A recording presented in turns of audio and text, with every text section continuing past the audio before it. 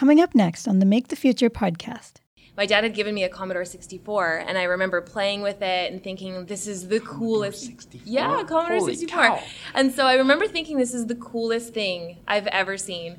And from there, I remember setting it all up, and I'd play Office with my sister. She was always my secretary because she's my younger sister. That's just what you do with younger siblings. But I played with this computer, and I would play Office, and I was the CEO, and I'd fill a briefcase filled with like papers and walk around the house. And this was sort of something that stuck with me for a really long time. But not having a lot of examples, I didn't really know how to go about it or how to start a company.